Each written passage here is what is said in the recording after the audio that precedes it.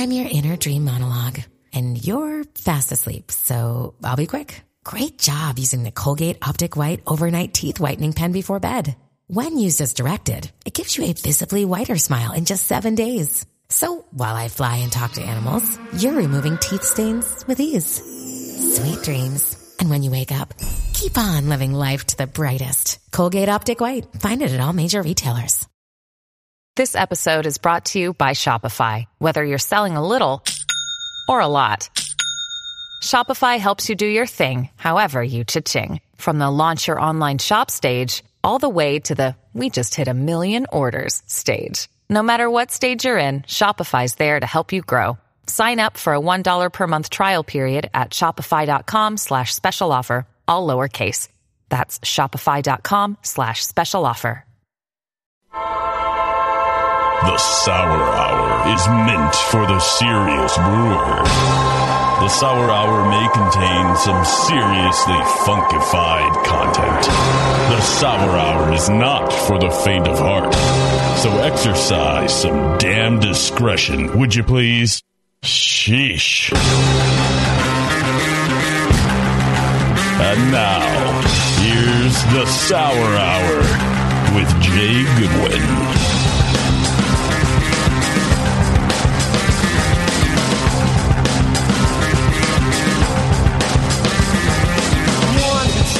All right, we're back. Felt like we were just here. No.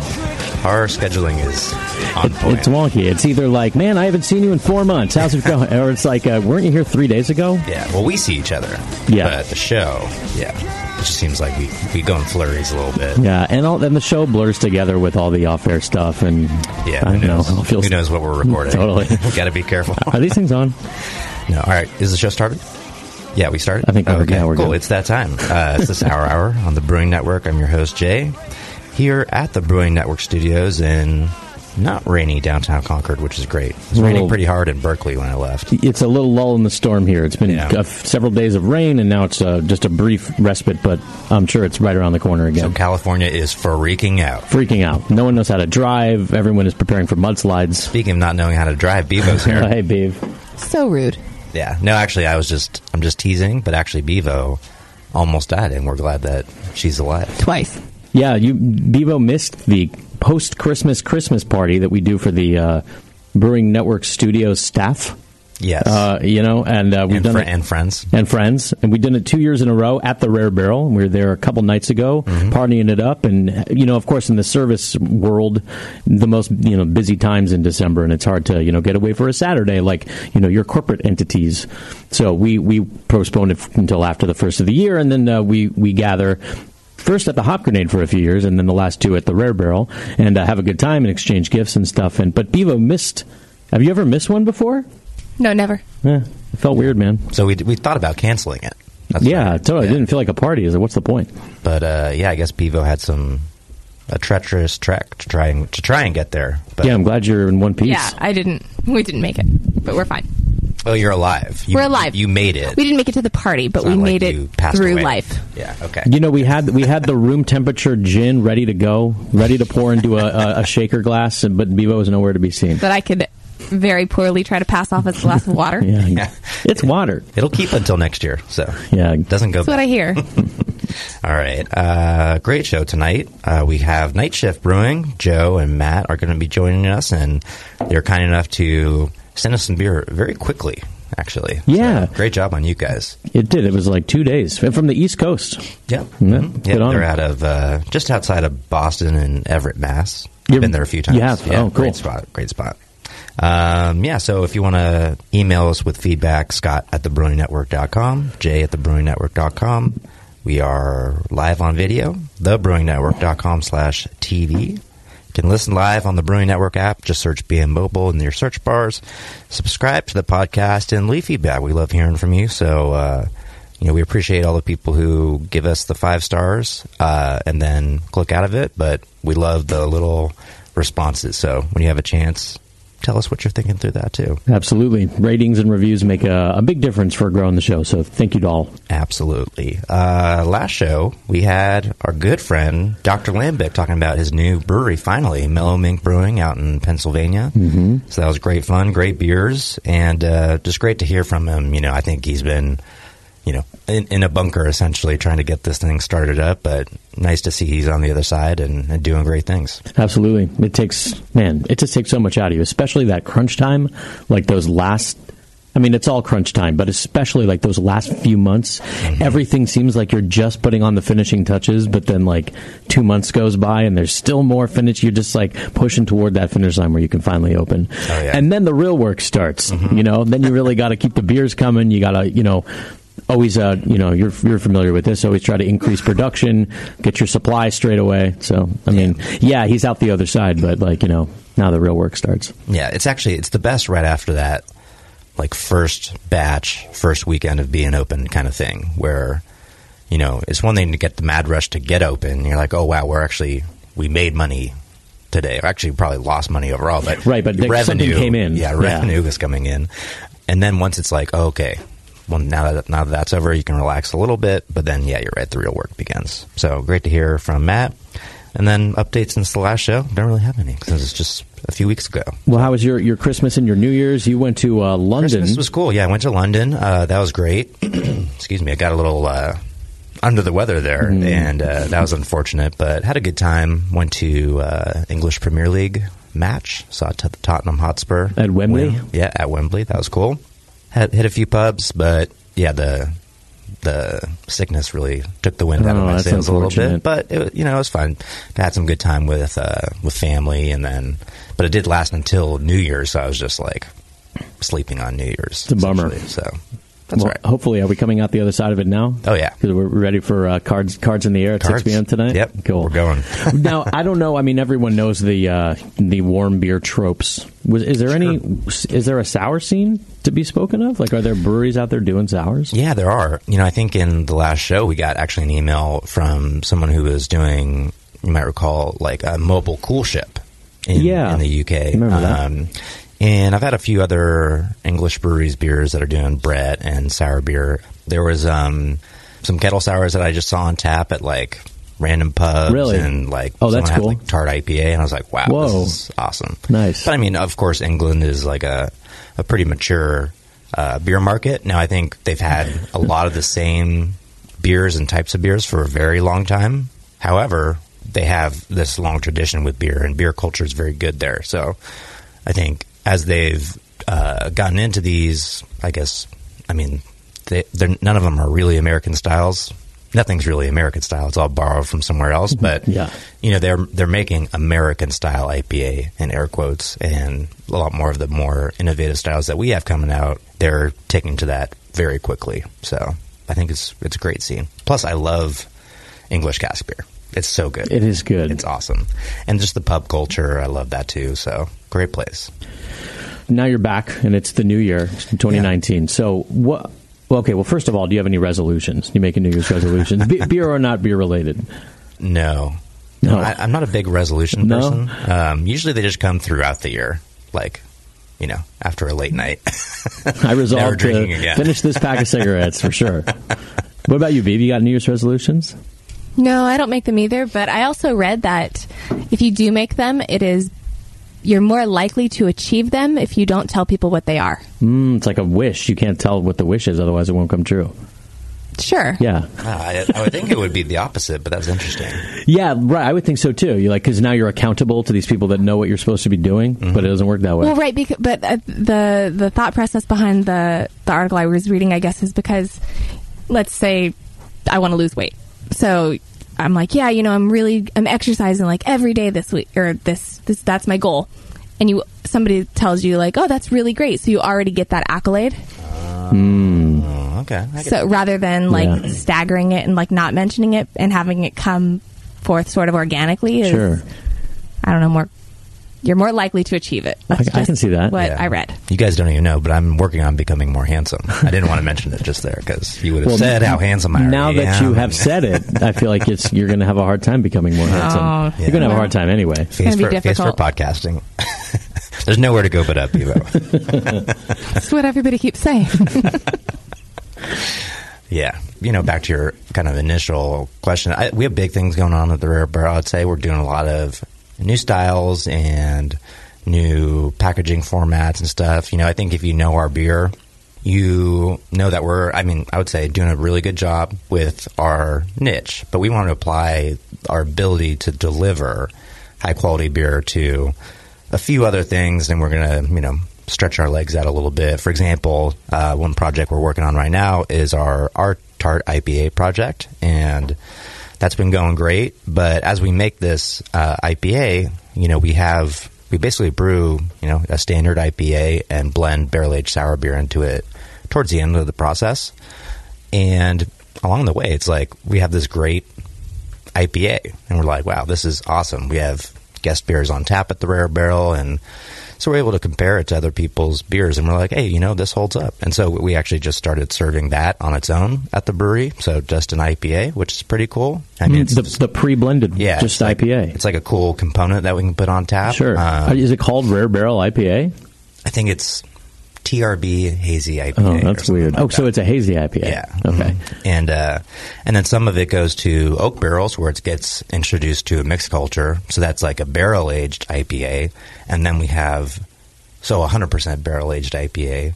And then we have just a sour beer component that's been barrel-aged that comes into the fresh IPA as well. So right now we have Tart IPA and IPA, both versions on tap at the Rare Barrel. So it's kind of cool new stuff like that. What was the reasoning behind making the base a hazy IPA? I don't know. You'd have to ask Tom. Okay. Tommy, our seller manager, probably That's my lackey. Decision. I don't know.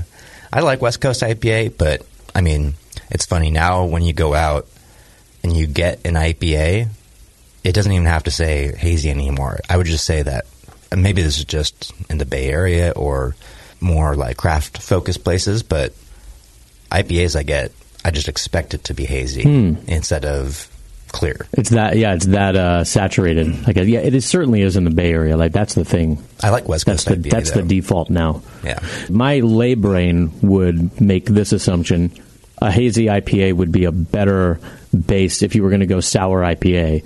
It already kind of has that citrusy, orange juicy, like more components that would lend itself to a souring or a blend of an acidic whatever. Do you think that's fair to say? I think so. I think maybe the hop selection goes along with that too, because maybe more of the fruity hops are going into the hazy IPAs and more of the dank hops is kind of like a West Coast thing. That might be a way overgeneralization, but yeah, I agree. I think the sour undertones really will complement the fruitier hops and the fruity esters of the hazy IPA styles. Sure.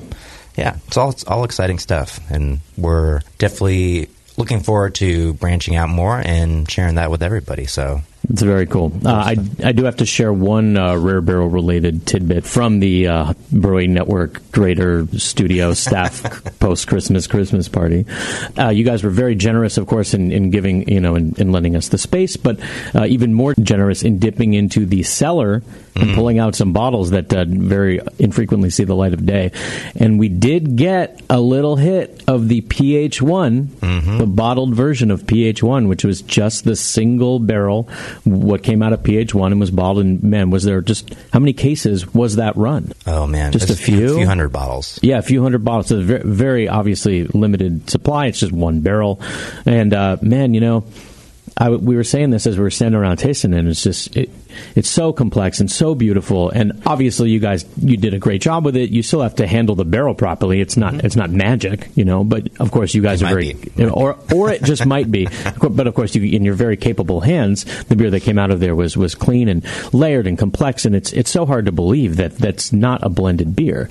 I was saying, it's so hard to live up to hype like that. When you have so much mystique, the storied nature of PH1, it would be so easy, like having a movie built up, and it's so good, and then you go see it, and you're like, I don't know, it was fine, I guess, because your expectations are so inflated, right? So I just have to say thanks for sharing that, and man, that's just something special, and Peter Buchert is lucky to have that thing back in his life. Yeah, that's awesome. Yeah, I can't wait. We've been doing a little beer swapping with Peter, so we get to try kind of what's lately coming out of the barrel as well, so It's been a fun journey to be on, and happy that we could bottle some of the journey up into a beer. Yeah, so good. God dang, so good. All right, should we... Oh, wait, I have to share one other thing. You also gave us some of these special bottles, from the Ambassadors Club and stuff to give away as part of, we did a raffle for everybody. And at one point, Aaron, bartender Aaron, won a bottle. I believe it was Cherry Home Sour Home. And this is like, black label, wax seal, Ambassadors Club beer. I mean, it's special stuff. And Aaron gets up there after his number's called, and he proudly lifts the bottle in the air like the Statue of Liberty, and then proceeds to drop the bottle on the concrete floor. And it sprays everywhere. It shot. Now, the bottle didn't break, but the top popped off, and the spray must have gone 50 feet. I mean, it was really impressive. It was a geyser. And then, of course, the whole room is like, oh, and then we insisted, everyone started chanting, chug it. So he had to pick up the foam-laden bottle that had the rest of whatever in it and finish the rest of it off. But that was amusing, too. So of all of the reverence and delicate treatment we give to some of these really special beers, then there's the other side of just spiking on the cement floor. Yeah, still got to be fun. It's good times. All right, should we get to a break? Yeah. Before we do that, I just wanted to say, listen to other great band shows like Brew Strong, Dr. Homebrew, Brewing with Style, Heads and Tails, Shine Runner, Entre Cervezas, Hop and Brew School, and... All right, should we get to a break and then bring the Night Shift guys on? Yes, sir. Cool, we'll be right back on the Sour Hour.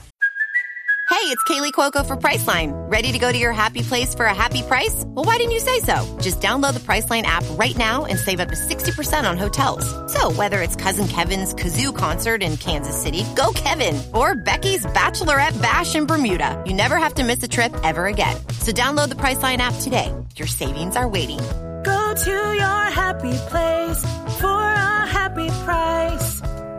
Go to your happy price, Priceline. For nearly 40 years, one organization has had your back. The American Homebrewers Association. Are you a member? Why not? Join the more than 40,000 brewers who enjoy all the American Homebrewers Association has to offer. Like Zymergy Magazine, in print and online, plus the Zymergy app.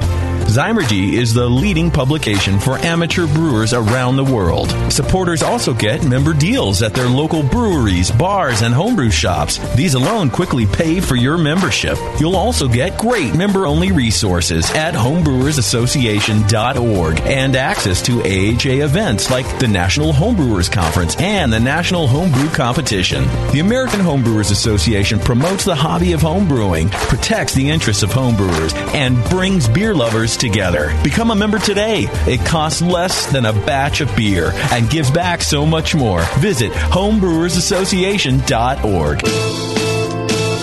This is Corey King from Side Project Brewing, and you're listening to the Sour Hour on the Brewing Network. If you want to drink some real sour beer, skip the Rare Barrel and come on over here, guys.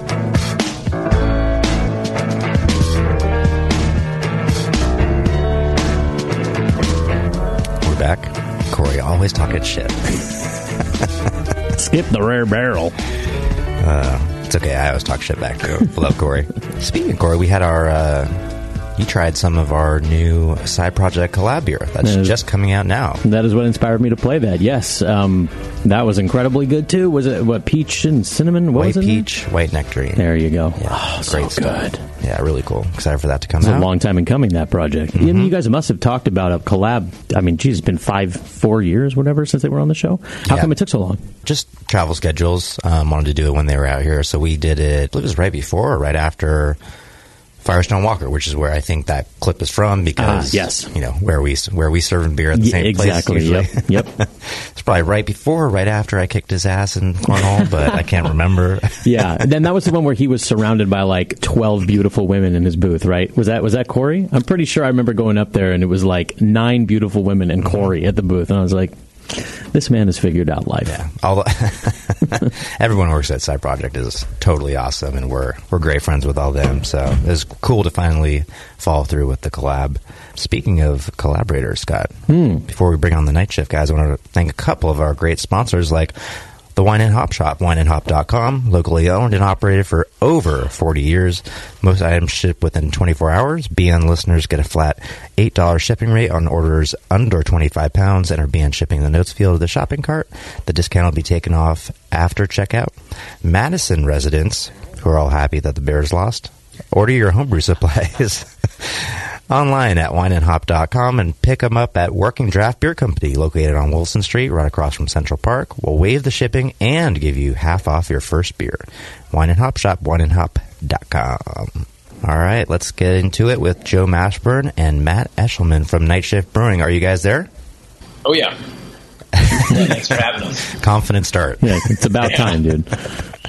Awesome. Well, good to hear from you guys, and great to finally have you on the show. And thanks for sending out all this beer, this great beer, on such short notice. Really appreciate it. I tried really hard to drink all of it before we could get to the air, but you sent so much I couldn't do it.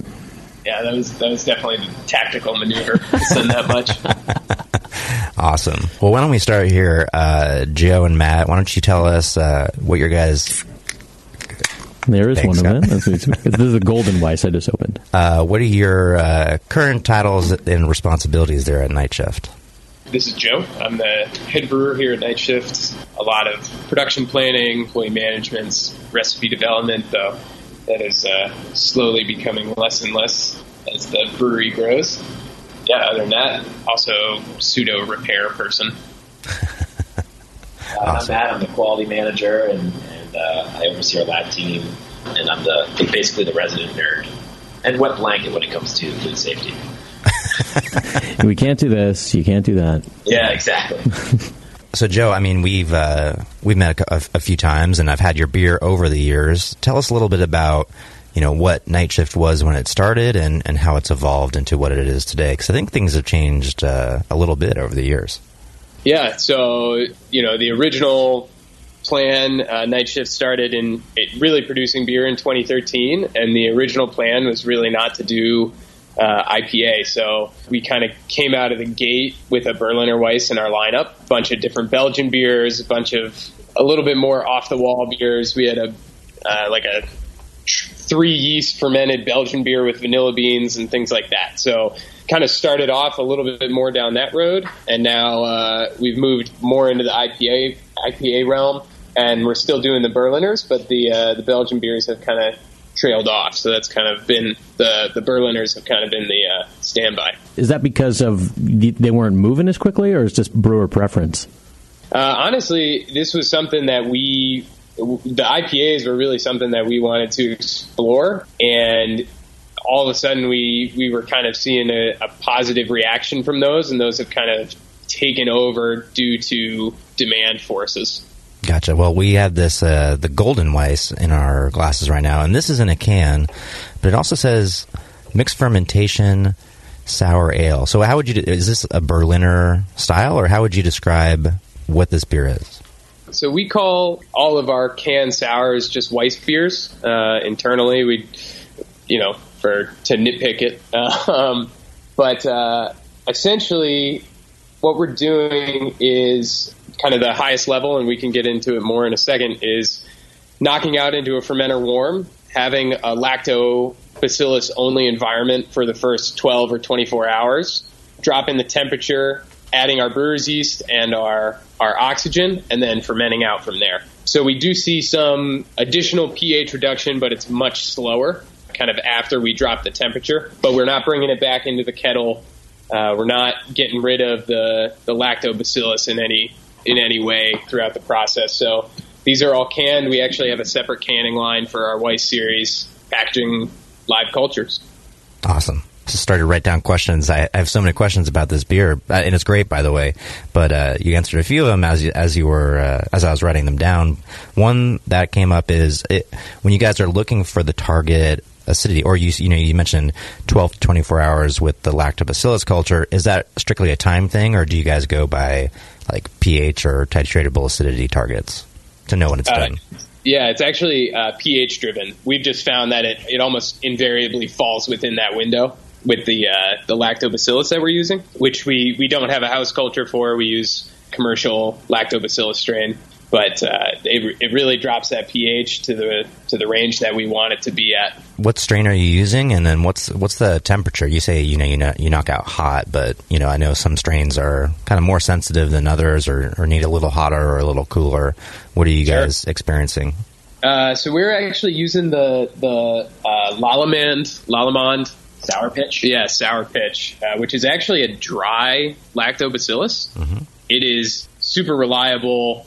Pretty much, it does exactly what we need it to every time we pitch it. Again, we're pitching it dry. We're not rehydrating. We're not doing anything like that. So just right into the fermenter. The temp we knock out at is around 98 to 100 degrees into the fermenter, and we just have our glycol off to make sure it doesn't accidentally drop that temperature.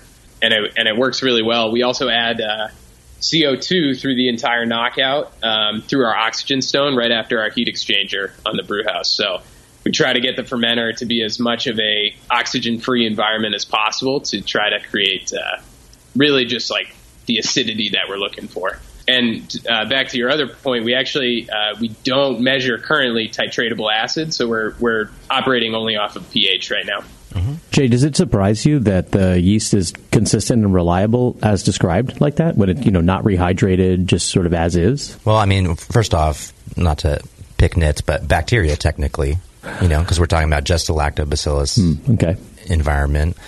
And I don't know, I've not used, except to grow up a starter, I haven't used any type of like dried lactobacillus. Like you can get like the plantarum pills, like the probiotic pills and stuff. A lot of home brewers use that. I'm curious to see what your guys, like, what is like a pitch rate when it comes to that? What's the batch size, and how many of like the Lallemand, I'm sure they're in like maybe like 500 gram packs or something like that. How many of those do you need to use for something like this? Yeah, we're typically doing about 40 barrels. And actually the Lallemands, I think, are like 250 gram packs. So what we found is we started, just to be conservative, we wanted to kind of keep our souring to be roughly in the same time frame just for scheduling purposes. We started high. We started doing, I think, around, first one was 2 bricks. We realized, it soured really quickly, and so we'll work with just one. And so we found that one, like 250 gram pack, gives us good souring, consistent flavor profiles. So that's pretty much our process. Depending, we've noticed certain things will affect the ability of the lactobacillus to sour. So occasionally we'll have to add in more. We found that salt can play a negative role in their ability to sour. Like NaCl, not normal brewer salt. And then we also had, one time we brewed it, Berliner, right after one of our double IPAs, and we just got poor souring. So we realized, or at least our working theory now, is that there's some leftover IBUs in our heat X that caused that lactobacillus to just not be able to sour. So, in those cases, we've made process changes, but we'll add in more bricks if we don't, get our souring as the way we want it.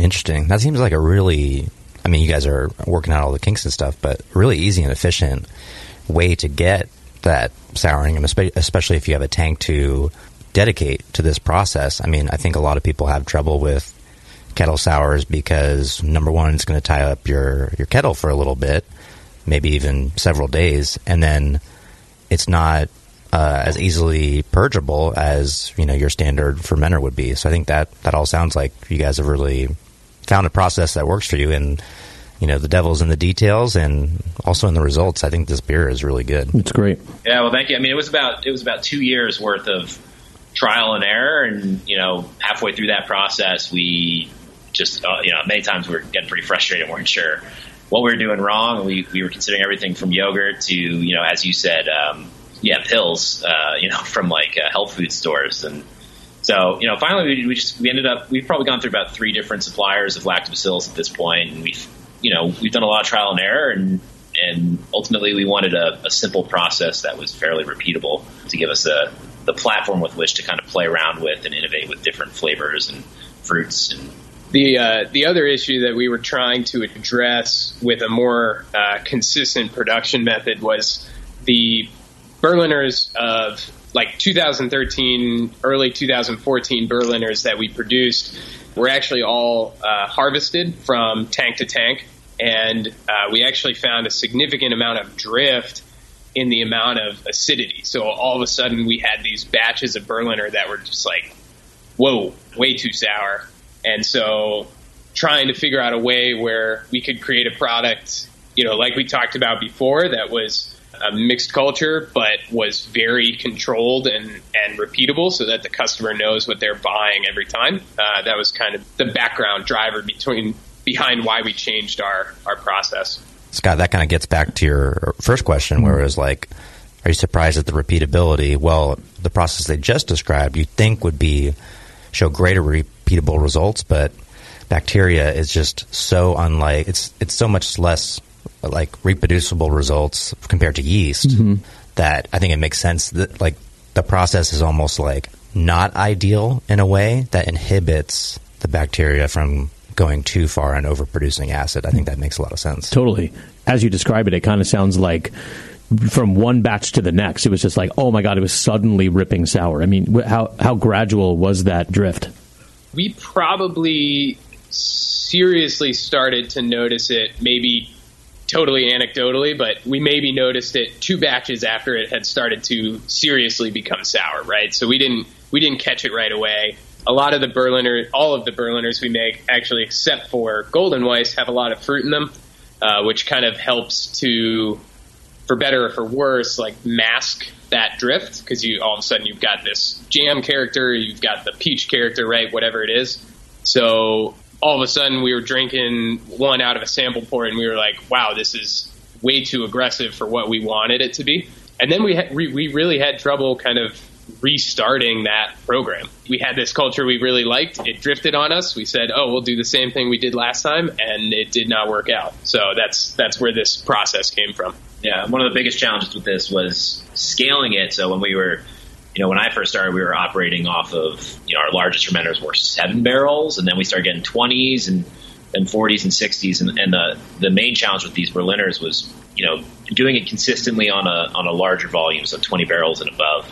And so that was where a lot of the pullback came from for that 1 year where we were doing a lot of internal R&D and then trying to find, again, a process that was repeatable and that we could count on so that, we weren't, wasting product or time just waiting for these things to sour, because sometimes they just wouldn't go. And, we had to do a lot of back to basics to figure out what was going on. Yeah, well, you guys definitely figured this out. This is a great beer. I want to get us to a break so we can open some more great beer. But before we do, can I ask a question of all of us? This question and all questions are brought to you and us by Dr. Lambic and his team at sourbeerblog.com. Check out the articles on Sour Beer Blog for a great written resource devoted to teaching you how to brew and blend sour beer at home, which includes kind of his own version of this knockout hot to a fermenter with lactobacillus kind of process. And now the Sour Beer Blog crew is opening up a new brewery. In fact, it's open in tap room in central Pennsylvania. Check them out at Mellow Mink Brewing, mellowmink.com. This is Nick from Durham, North Carolina. He had written in with a mixed culture drift question, so let's address it. He said, I have a mixed culture that has drifted more and more towards a higher level of acidity than I would prefer, like we've been discussing. The flavors of the culture that I love are still there, but extended bulk aging, like anything more than 6 months, is making some beers with a pretty low pH. I'm torn because, a little longer aging has produced some depth that I've preferred previously with this culture, but the pH is becoming a problem. Is there a way to prevent the acid-producing bacteria from being so dominant by controlling the fermentation temperature, like cooler? Or is this where blending should be playing a role? Thank you for any insights. What do you guys think? I mean, it's definitely hard to bring a culture back from where it's going, right? The initial thought that always pops into my head is like, oh, well, what if we added a few IBUs into this kettle and tried to at least make the lactobacillus less potent? Obviously, that comes with the risk of destroying the lactobacillus and not destroying, but preventing any acidification. So I would be nervous there. I think blending sounds like a great idea. Yeah, playing around with temperatures could be an interesting handle on it too. But if you're starting to see souring potentially even post package, it may be a case where temperature on the hot side, or even during the fermentation, it may not be enough to mitigate it. I would go with Joey, and you can play around with the IBUs. You're risking making the super lacto that's resistant to hops, so just be careful there. But other than that, wet blanket strikes again. Yeah, exactly. But yeah, I mean, there are just so many little variables that can be tweaked. It's hard to say, which one's the magic bullet. Yeah, good options there. I'd maybe just throw another couple of recommendations on top of those. One would be, think about your primary fermentation strain. If you dry out your initial beer a little bit more, then there can be less available sugars for your mixed culture to turn into acid over time. I like the temperature idea. I'm imagining, maybe I just assumed this, but I thought this was maybe a home brewer. Yeah, I think he's a home brewer. Yep. So, I mean, when it comes to aging a sour beer at a cool temperature for an extended period of time, or adding, more blending components to your program, that's usually not an option for most home brewers. So they try and really just nail balance from the start on their sour beers. If you have those capabilities, and I assume maybe you do because those were your suggestions, then great. Yeah, go for that. I like the IBU idea. If we were talking about oak barrels, I'd be definitely talking about, cleaning those out really well from batch to batch to inhibit the culture, and essentially just try and really dry it out, increase IBUs, keep acid away from the beer as long as you can. I mean, you can even just start putting Brett beers into your cellar and then adding a little bit of acid at the end to kind of blend to taste. And that's a lot of what we do at the Rare Barrel. So those would be my suggestions, and hopefully somewhere in there's something that'll work out for you. But that drift is very common across brewers who have gotten to their 5th or so attempt at making sour beer. Sure. So you're not alone. Thanks for the question, Nick. We appreciate it a lot. All right. Should we get to a quick break? Let's do it. All right. We'll be right back on the Sour Hour. Hey, everybody. It's Moscow here. Wanted to let you guys know that longtime BN homie Michael Fairbrother at Moonlight Meadery is having a special sale just for you guys in the BN Army. Right now, you can save 10% on 2 or more bottles by using code BNARMY over at moonlightmeadery.com/shop. If you guys don't know Moonlight Meadery, they make meads for any occasion, and they are the reference standards for mead categories in the BJCP style guidelines. That's right. These guys define the categories pretty much across the boards for meads. They are the best meads on the planet, Moonlight Meadery. So again, you can save 10% on 2 or more bottles of delicious, terrific, wonderful Moonlight mead at moonlightmeadery.com/shop. Please use code BNARMY. Let them know we sent you. Show Michael you appreciate him and get some awesome mead to boot. Moonlightmeadery.com/shop. Use code BNARMY.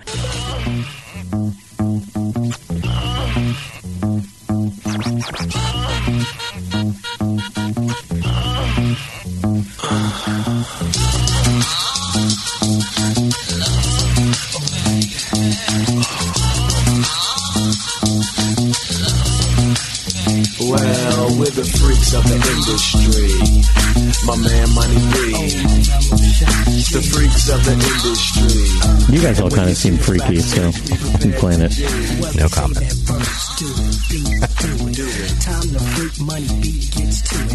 Very distracting. Oregon fruit products. Here, we're going lick for lick? How perfect is that? We've got how many sips? There we go.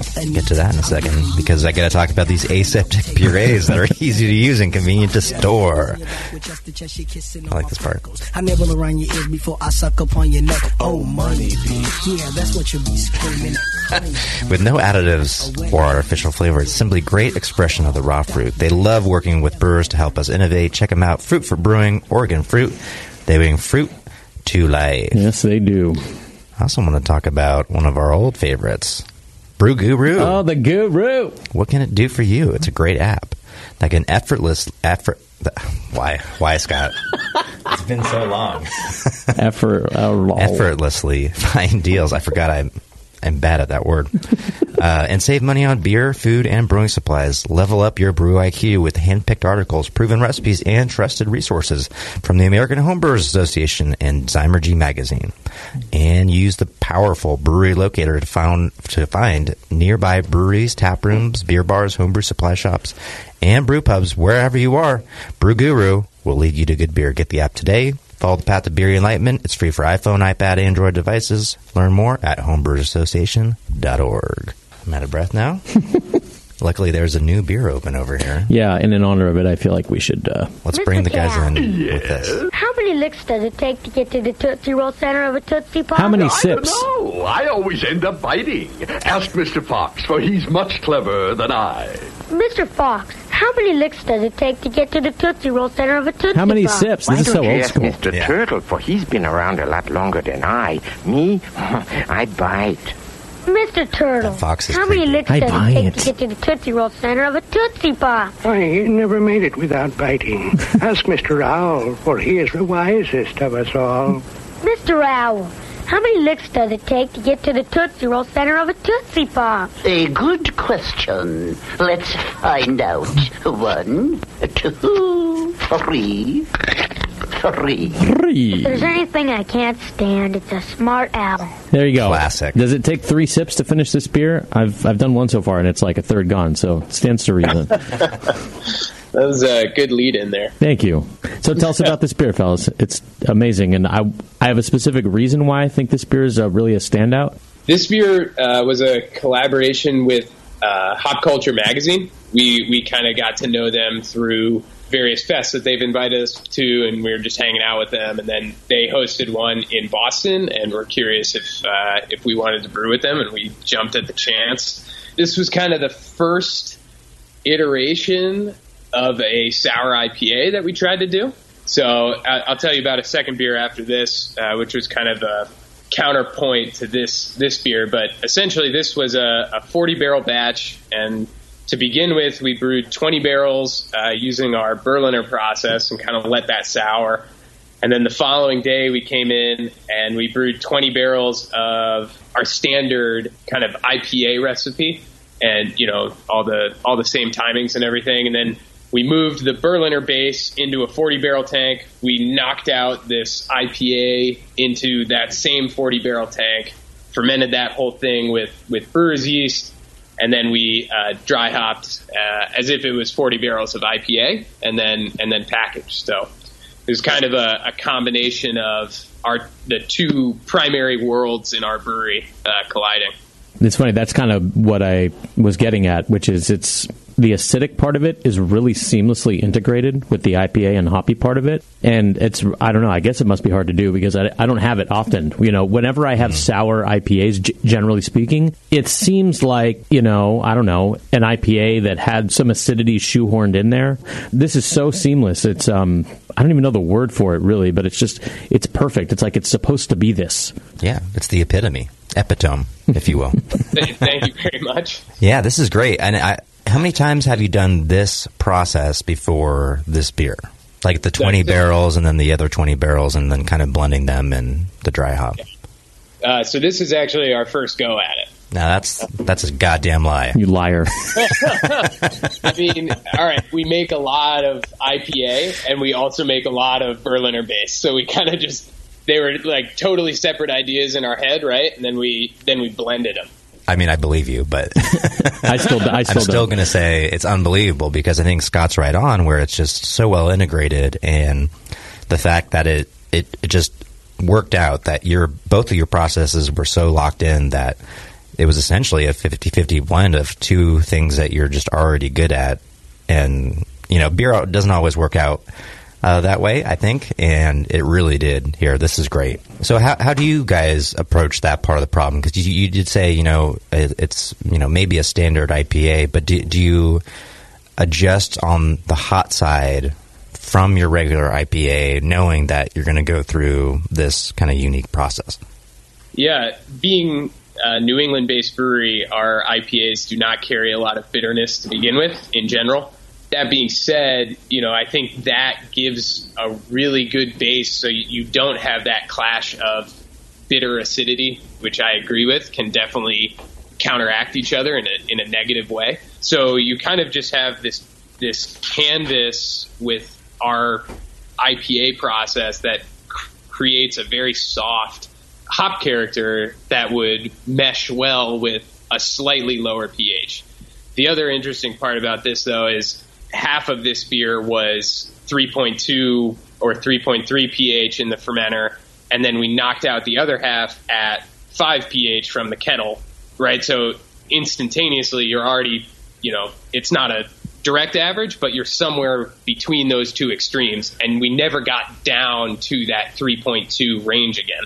So I think that's probably, those two factors coupled is probably where that balance came from. Oh, yeah, definitely. I think it's great. And, we've had now, we didn't spend too much time on the hop character of the last beer, but now we've had two sour beers with hops integrated into them. First question, and then the second one is kind of a bigger version of the same question. How old is this beer we're having right now? And then how are you guys seeing hops in your mixed culture beers overall? Because some of the things I've been most interested in lately are the way that these mixed culture beers can transform hoppy beers, not always necessarily as not straightforward, but like a tart IPA, but just putting more hops, late hopping into your regular sour program. How are you guys seeing that develop? And then skipping back to my first question, this is great hosting right now. How old is this beer? How many sips? 3 months, actually. It actually should be on the bottom of the can. A one? Oh, wait, I just spilled. Oh, no, I spilled everywhere. No. A 3. 3 months. And yeah, Jay spilled all over the board. Uh-oh. Yeah, there is a date stamp, but it's kind of blurry, and I can't really read it. Can you read that? See, probably. Yeah, I'm a great Golden reader. Price was packaged on 10/3. 10, that's, okay, yeah. I thought it said something 10, October 3. Yeah. And then this one was probably similar. We had a release party for it at the end of October. Yeah, 20-something. Gotcha. All right, so we're looking at 24th, maybe? October? So a little less than 3 months. Yeah.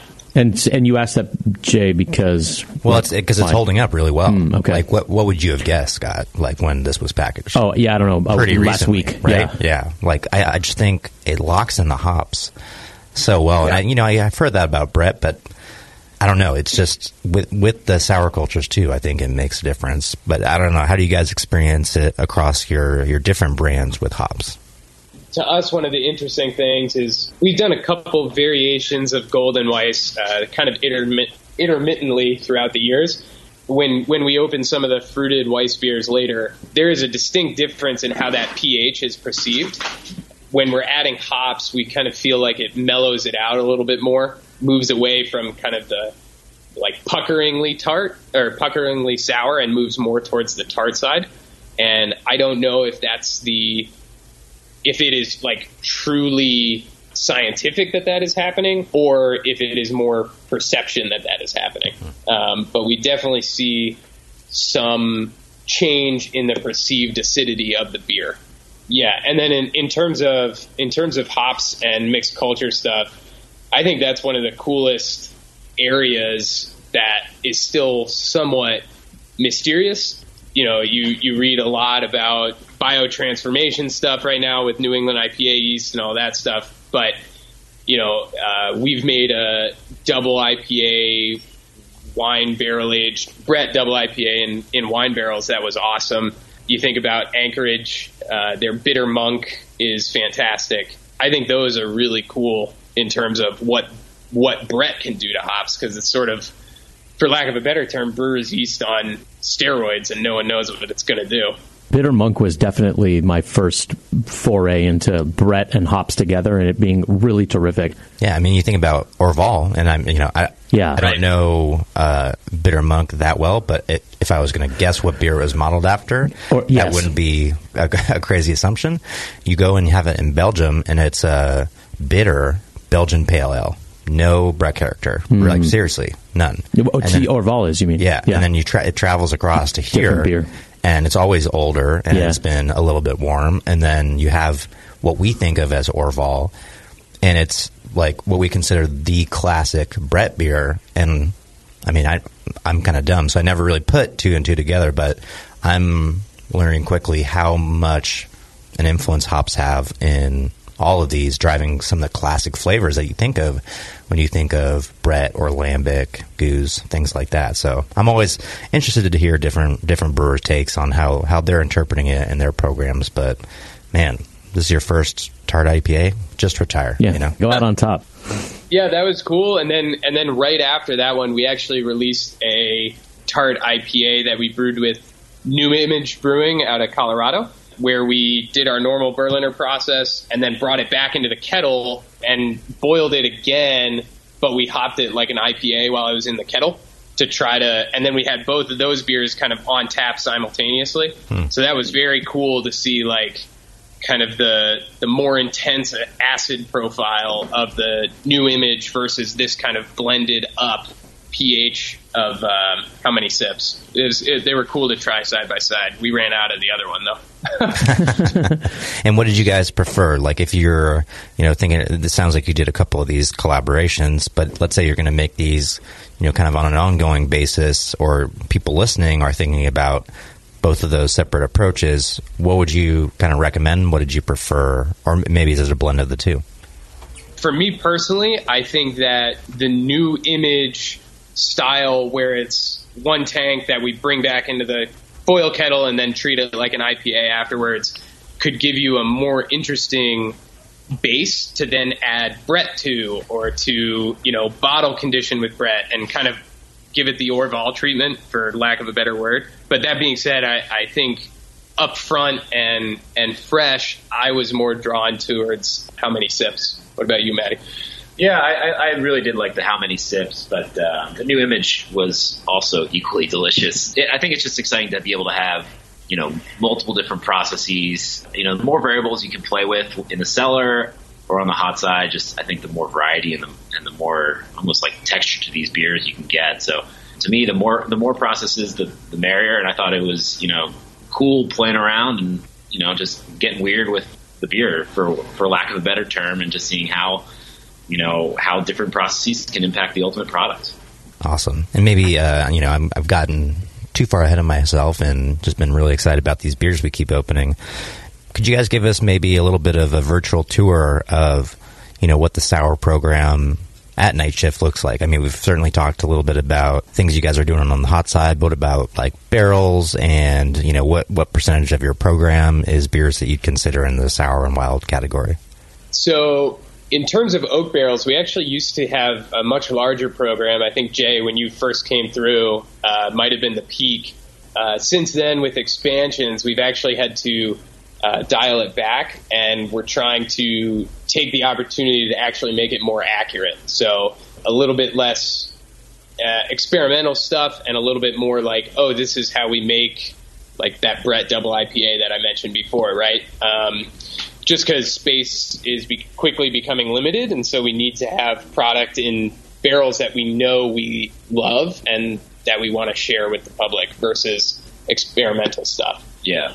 And, a few years ago we had more space than we knew what to do with, so we could kind of go wild with the barrels, and just it was almost to the point where we'd say, oh, well, we have a brew slot, let's get some oak and play around. And we didn't really necessarily have a target in mind, and now we've gone through the motions and we've learned a lot. And as Joe said, our goal going forward is to try and, while space is more limited with the, ongoing construction and expansion, to try and dial in the barrel and sour program so that, we are basically batting at a higher percentage. So we're let's say we do 100 barrels now, we'd like to be able to count these things, 80 of those, whereas before it was like, let's see how it goes. And, it's never fun to dump beer that's been sitting around for a few years. So we're just trying to learn what's the right frequency to check on these products, and, what worked well last time and what didn't. And part of the challenge here is just lack of climate control too. And there's always, in the summer, it's always tanks are always full, and we're trying to make as much product as possible. So it's really just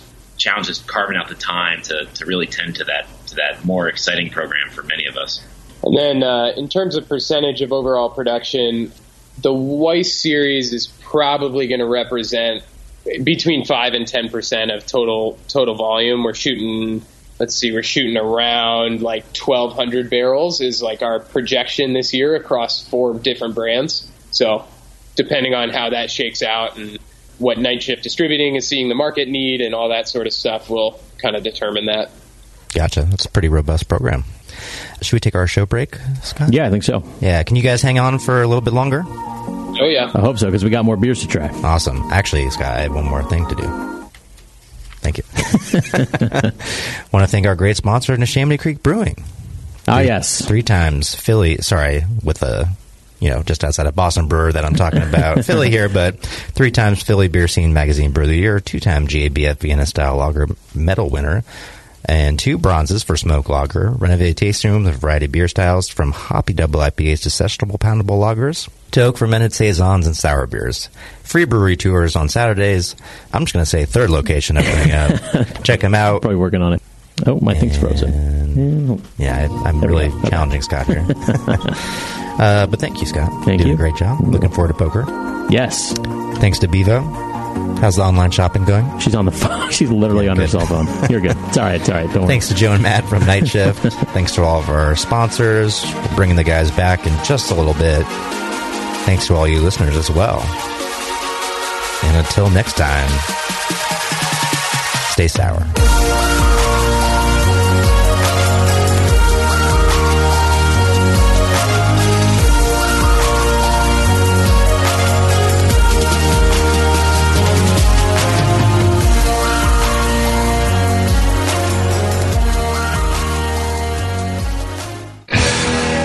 The Brewing Network.